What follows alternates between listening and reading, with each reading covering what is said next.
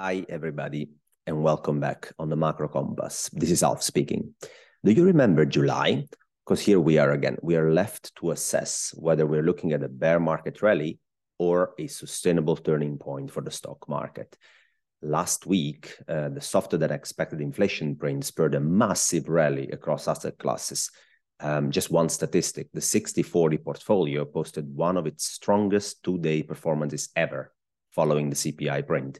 And also precious metals zoomed higher, and et cetera, et cetera. Now, the magnitude of the market reaction was also exacerbated by technical reasons that I will explain later on. But to assess medium-term implications, we need to break down the CPI report and take a broader look at the global macro puzzle. And that's what this article will do. It will decompose the latest CPI report. It will contextualize the market reaction, and it will look at long-term ETF portfolio implications and tactical trade ideas that we can consider going forward. Now, let's start from the CPI report. Core CPI came in at a monthly pace of 0.27% for October 2022. That's the lowest monthly print since summer 2021. When it comes to inflation, as you guys know, here on the Macro Compass, I look at momentum and composition of inflationary pressures rather than just on one-off prints, because this helps smoothen the volatility and seasonality. And by the way, Powell himself told us that he's looking at inflation the same way, and in particular is focused on 3-month moving averages and composition of inflation. So if I look at where the momentum of US core CPI is on a 3-month moving average basis, it's at 0.5%.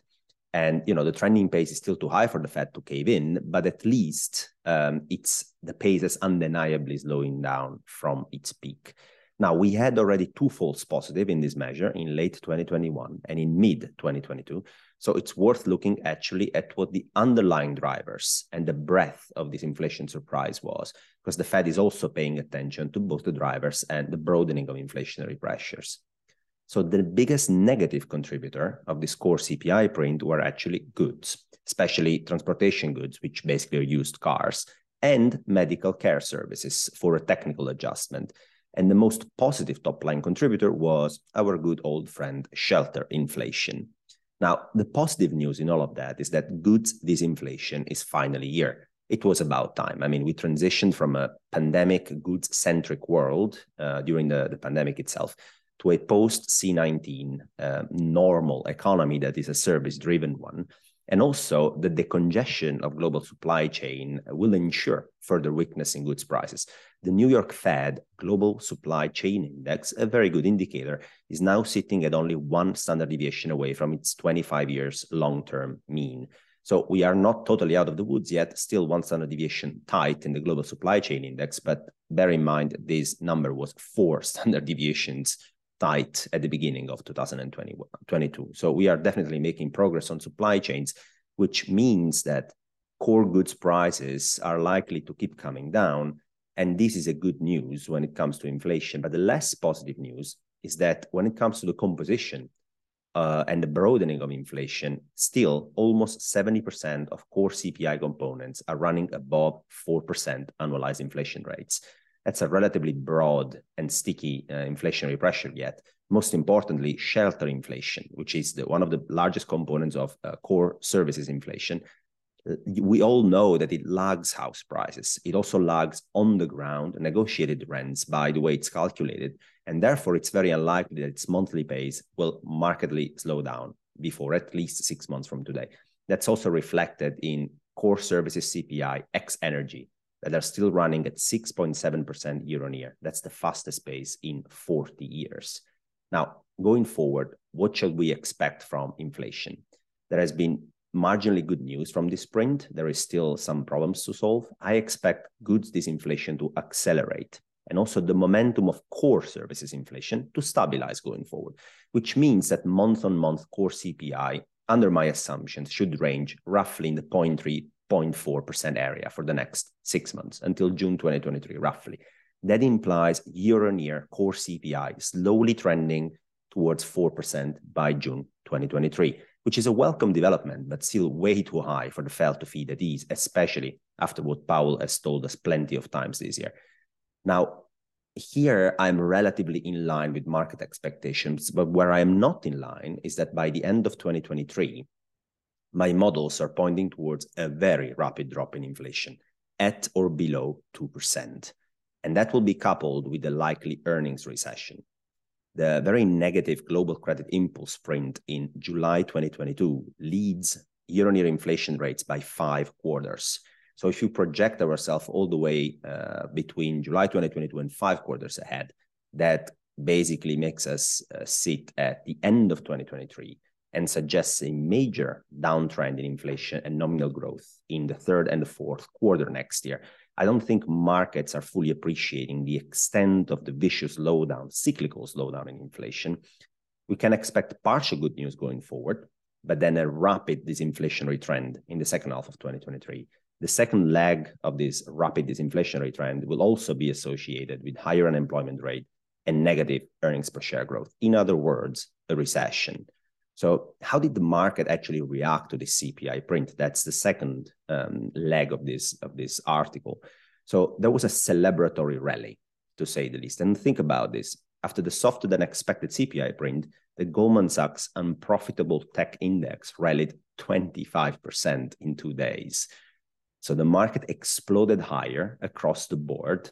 And, while the extreme bond market reaction can be somehow rationalized, and I will do that in a second, the equity market rally was really extreme and due to technical reasons as well. Let's talk about the bond market for a second. As you know, guys, nominal yields can be decomposed into real yields and inflation expectations. After the CPI print came weaker than expected, also inflation expectations in the US came down, and 1 year forward, 1 year inflation is now priced at only 2.65%. Now, that means that even if front-end nominal yields rallied, and they did massively, the Powell credibility indicator, which is the market-implied real Fed funds rate ahead, still remains comfortably high. It's now running at 1.63%. And remember that the credibility zone for Powell there in this indicator is roughly at least in the 50, 75 basis point area. We are running comfortably in credible areas, credible zones for Powell, looking at this indicator. So coupled with the fact that the terminal Fed funds rate, yes, they came down, but they're still priced in the 4.9% area. This provides some context to the bond market move. I mean, it was very large, but it still leaves fixed income pricing within what the Fed would probably deem acceptable. Equity market rally instead was much more pronounced and mostly driven by technical and institutional reasons. And let me explain. I've run institutional money for a while, and I'm very familiar with the incentive schemes out there. A money manager annual compensation is largely dependent on bonuses. Those are mostly paid as a percentage of calendar year performance or overperformance. Now, in 2022, you had 2 kinds of money managers. You either traded very well, you have been prudently short risk and made a killing through October, or you traded poorly and you're now hoping for a quick turnaround. Now, in the first case, if you traded very well, your incentive scheme now is to protect your hard-earned bonus. Your downside between November and December is a face-ripping bear market rally that wipes out a lot of your P&L and hence a lot of your bonus. You don't want that. So you will likely buy upside exposure to the market. Even if you don't believe in it, you will try to buy upside exposure and chase it higher because it protects your downside risk into year-end. In the second case, let's say that you traded very poorly this year. Well, your job is anyway at risk in the money management industry, and you can only hope for a quick turnaround at year-end. So what's your incentive scheme again?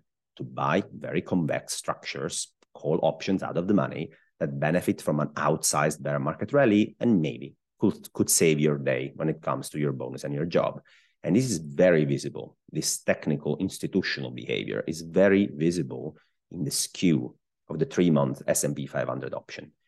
Skew basically is the difference between the implied volatility of out-of-the-money puts and out-of-the-money calls in this chart that I use. So I took a 20% out-of-the-money put on the S&P, a 20% out-of-the-money call on the S&P, and I compared the volatilities of the two.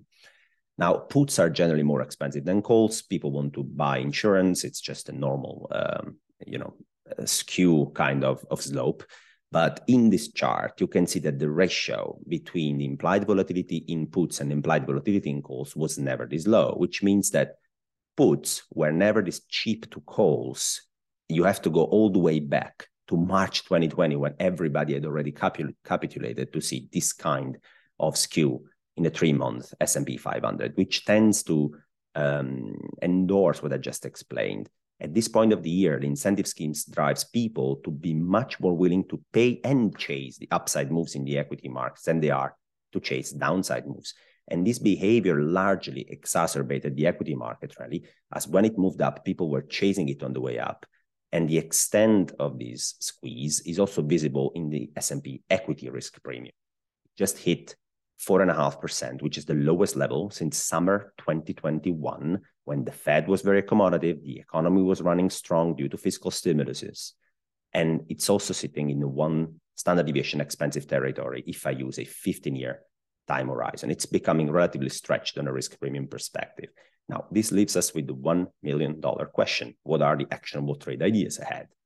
Now, short term, guys, this bear market rally might extend a bit further. I even do not exclude the S&P to test 4150, but the air above 41,000 really becomes pretty thin. Now, it could rally a bit further, but in markets, the best trade opportunities arise when either markets have largely mispriced the direction of travel ahead, or they got that right, but they're under or overestimating the speed and the magnitude of the moves ahead.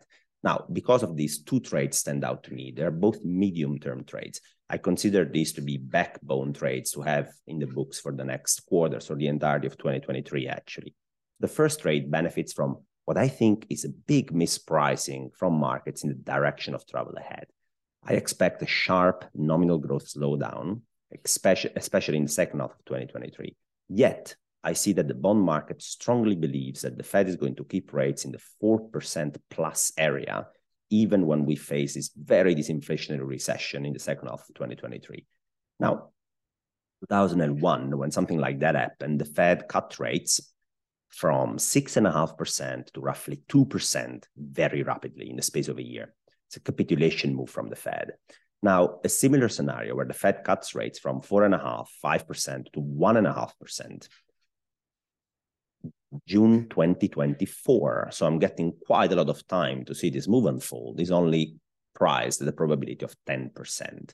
Now, I do not expect this to be the base case. I don't expect my base case to be Fed funds at 1.5% or below by June 2024. But I definitely think that 10% probability is a very, very low probability being priced in for such a scenario. So I bought these call spreads on June 2024 SOFR future. A euro-dollar future would be a very similar trade. And you basically pay 2.5 cents to gain a maximum profit of 25 cents, which makes an implied probability of only 10%. And I think along the road, between now and the end of 2023, this probability might be repriced by markets to be something higher than 10%. Now, the second trade should benefit from markets being aligned on the direction of travel ahead, but I think here they largely underestimate the magnitude of the move ahead. And I'm talking about the real estate market.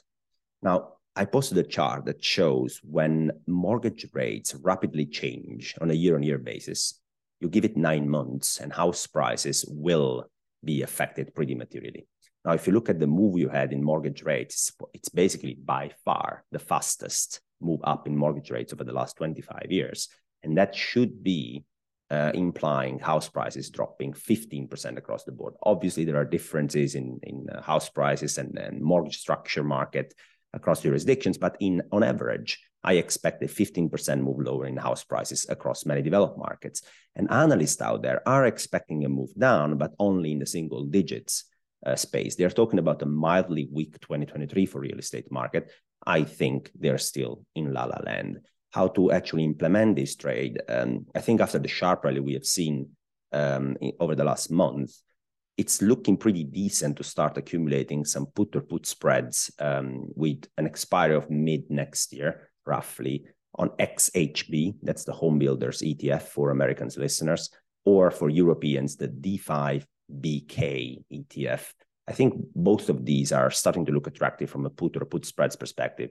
The market rally might extend a bit further, which again, with a bit of patience, should be able to make us accumulate some short positions in these real estate driven sectors.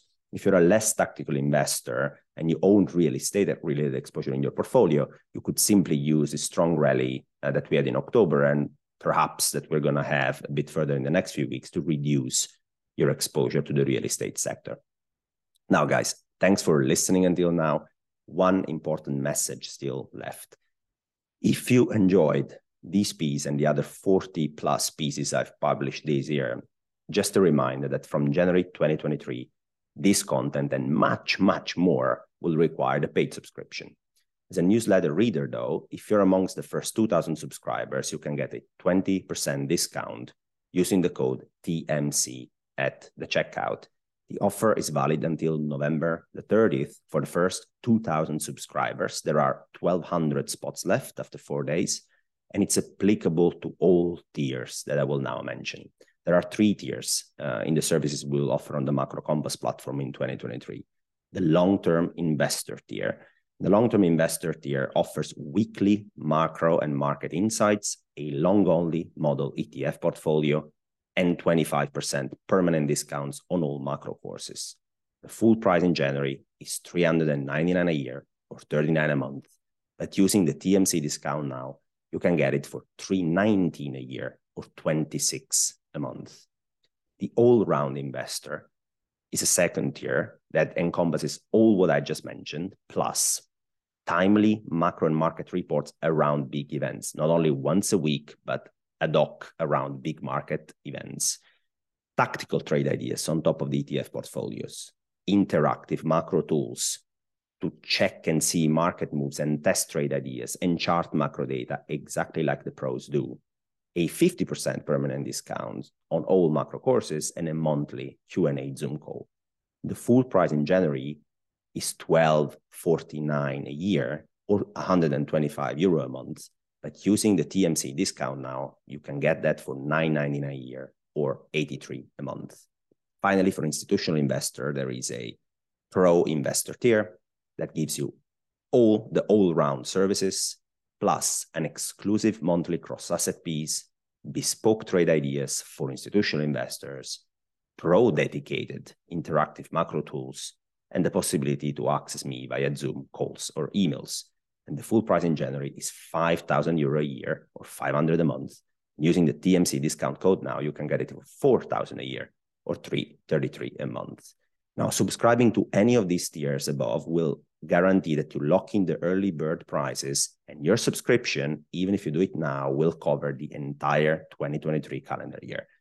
You can see the website, check everything in the article. Thanks for listening, guys, and we will speak again next week.